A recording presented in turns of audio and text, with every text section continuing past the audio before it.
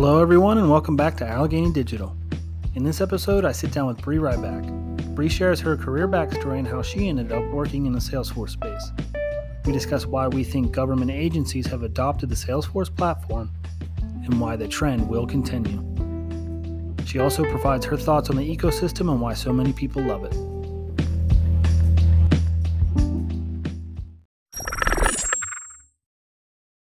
The one and only Bree Ryback. How have you been? It's good to see you. It's good to see you too, Frank. It's been a bit. It's been a little bit, way too long.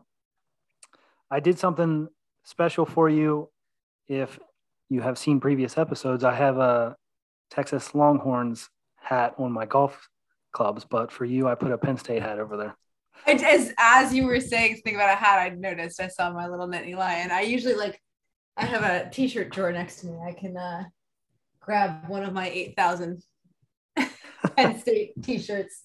I appreciate it. Yeah, I'm going to just jump right in. Yeah, let's do it. I think you have an interesting story. I think you have a common story about people that find Salesforce through some other means. So if you could just tell me how you got to the position you're in now professionally, and then I guess also how did you get introduced to Salesforce? Yeah, absolutely. Whenever I get asked this question, I always say it was not strategic. Lots of people out there, right? Like did their homework, see Salesforce, like it's the goal, it's the end of the finish line for them. And for me, it was purely accidental. I was on a project at Accenture at the time and doing a lot of like training and communications type work. It's kind of my background is more in strategic comms, change management, and that sort of space. And just felt like I was in a rut. It wasn't really, happy with the work I was doing. And I was a little bored and just looking for something completely different. So I ended up cold applying on our internal job boards to another kind of comms position, but for a completely different customer. So I was like, I just want to get out of this space, try something else. I had no idea it was for a Salesforce project. I just saw something else. It was like, I'm like a flight person. When I'm not happy, I just go out. So I, cold applied, went over, got there, sat down on the project, and lo and behold, they were using Salesforce as the solution. And I was tasked with being, again, on the change management team, but around kind of trying to like market and communicate the solution to the end users. And I had worked at that point for about 5 to 6 years in the government contracting space. So I had seen all sorts of government systems. I interned actually with Department of Defense, then contracted back to them. So I'd seen all sorts of travel systems, timekeeping systems, websites, internal portals, right? Like I'd interacted with all those things and they all were pretty not great.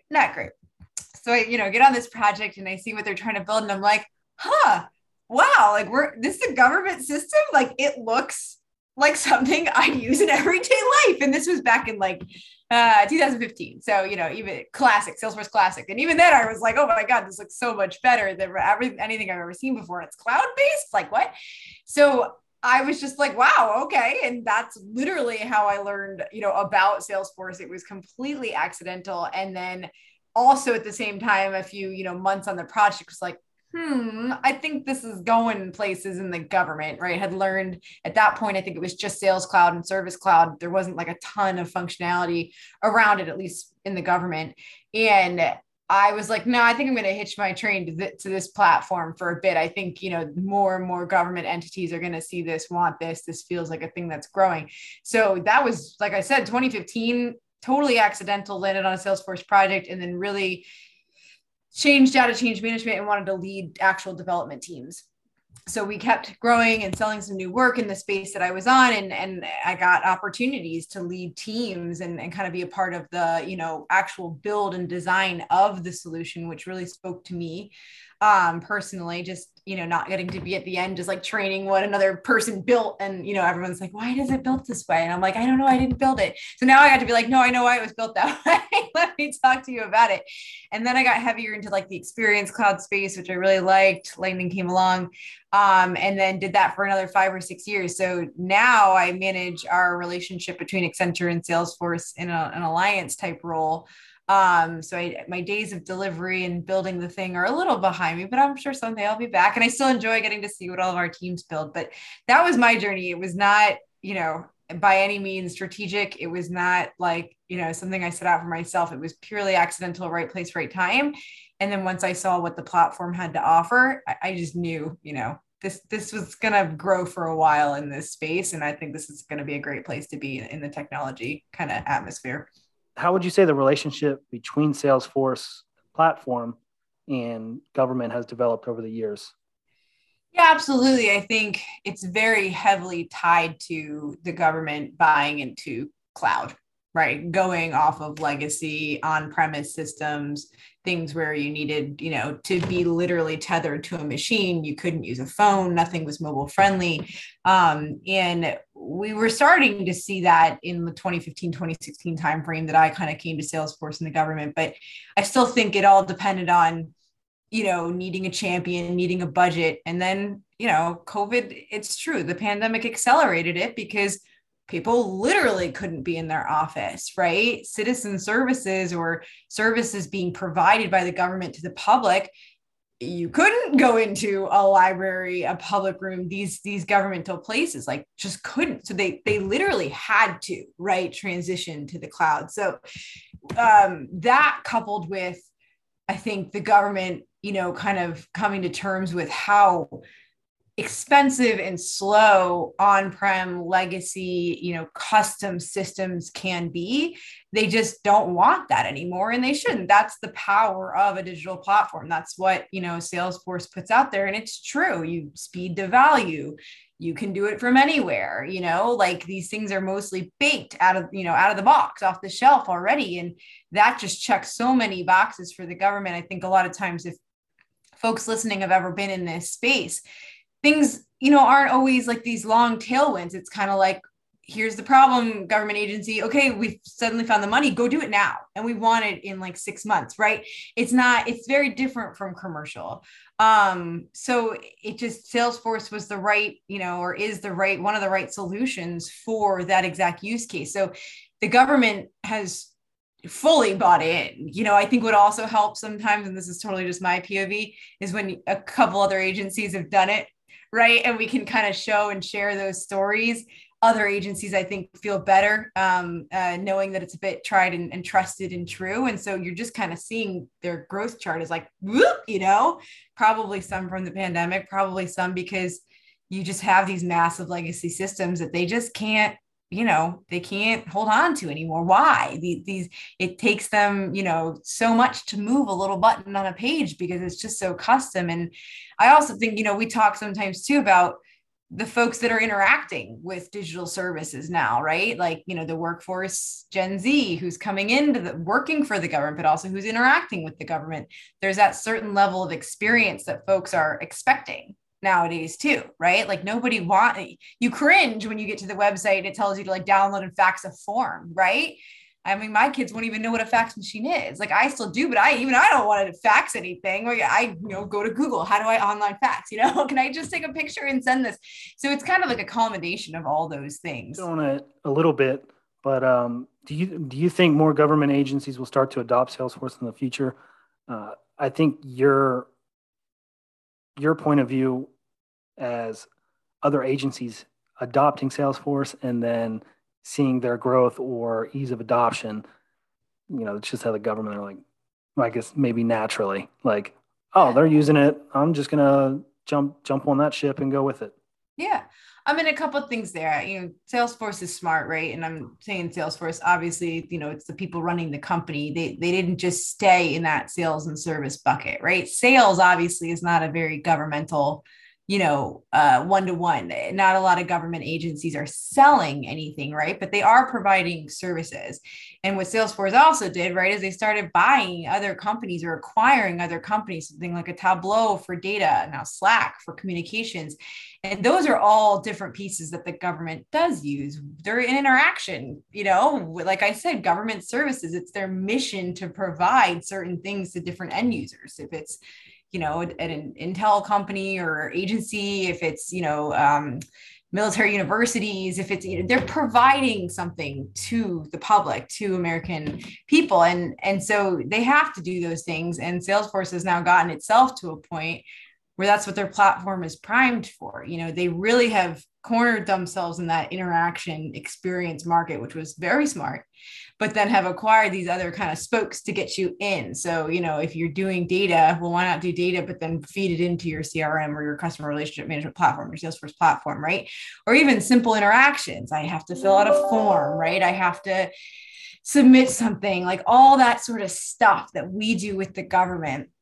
Salesforce has really done a great job of positioning themselves as a really great solution for that. So yeah, I don't think Salesforce is going to slow down necessarily in the government. I think the other thing is they've gotten themselves to a point too where you can use your Salesforce for a lot of different use cases. You know what I mean? Like I get that question all the time. Can this be done on Salesforce? And I'm like, well, yeah. I mean, obviously the answer is always going to be yes, but should we, which part of it do you want to use? Like, because it's so big with all the clouds, the offerings, all the pieces, that's where your solution architects and your real more technical folks come into play of like, okay, how do we do this? And obviously, again, you want to leverage out of the box. You don't want to customize. Otherwise, we're going to have the same problem that the government had 10, 15 years ago of like having this massive custom thing that somebody's got to maintain again. So, I do think it's going to continue to grow. And I think it's a combination of it's the platform is serving exactly what the government needs, and a combination of also the government right now, right? We have executive orders around cyber data, customer experience. And so the government right now, from a White House directive standpoint, is really directing agencies to make these updates. And as long as there's funding for it, right, they're going to gravitate towards the solutions like Salesforce that can do it. As much as I love talking about Salesforce, the platform, and the technical side of things and adoption, one of the reasons Salesforce is a big part of my life is the ecosystem. And when I say ecosystem, I mean this culture that Salesforce has created of people that are Salesforce professionals, right? Absolutely. I mean, I'll never forget the first time I went to Dreamforce. I think it was 2016 or maybe 2017. And I think that was when I understood like the full enormity of, that ecosystem, right? And itself as a conference is just mind numbing. But again, the people that it draws from all different walks of life, and Salesforce as a company does a really great job of telling those stories. They're a great storytelling company.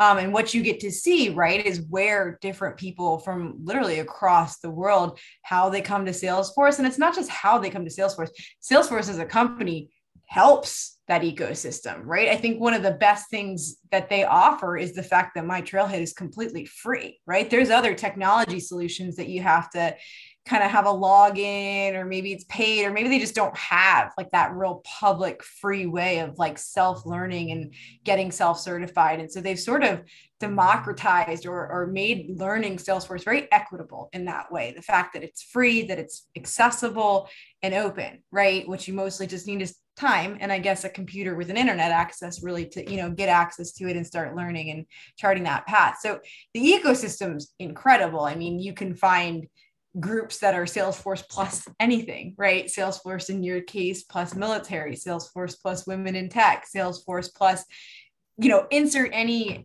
breakdown of how folks identify in this world, and it's there. I don't really know like why necessarily it seems to attract like that kind of people. I think maybe some of it is that sort of openness that they started. And then it's become this sort of, for some people, it's like legit life-changing, either it got them out of a bad job or a no job or, certain situations. And then they find a community within this space, which I think in the beginning for me, a little bit, it was like, I didn't fully get it. I'm like, why do people love this technology so much, but it's opened them up to so many different things, opportunity, a career path. And then, per even my journey on a very smaller scale, so many options, right? You can go more technical, you can go more functional, you can stay in a customer success type space.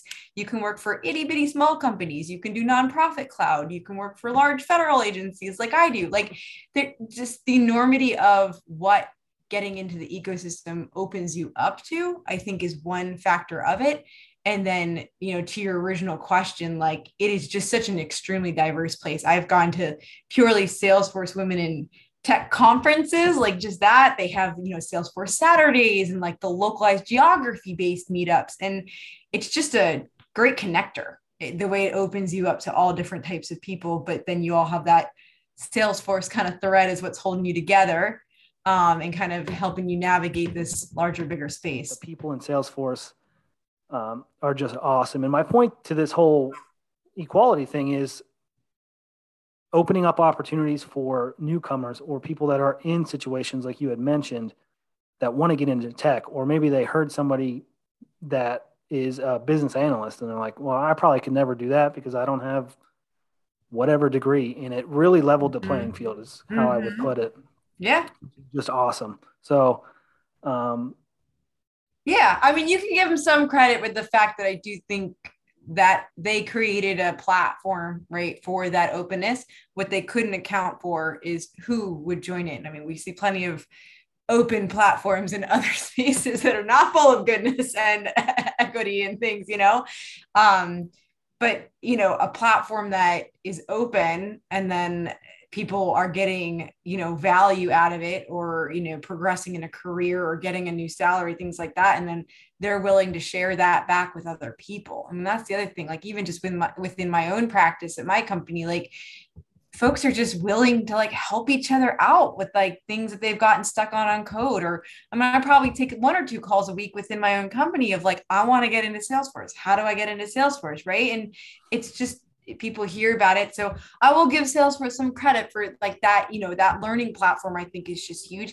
And the second thing I'd give them credit for is like, they are really good at telling people stories. Like they really are. I mean, you go to any Salesforce hosted event and it very much starts with a really great, kind of video, and they know how to tell the stories, which again is they're touching, it's meaningful. And then it just kind of grows and begets more of those types of people. It's cool. Touched on a couple of different things. I think Salesforce and government was a big one. And then again, equality at the end of the show. So many people are looking for that opportunity that we talked about. I'm just out here trying to give somebody else an option that maybe they're watching the show, however they came across it. But I think you are a good steward of Salesforce or this career field. So thanks again, and I hope to have you back.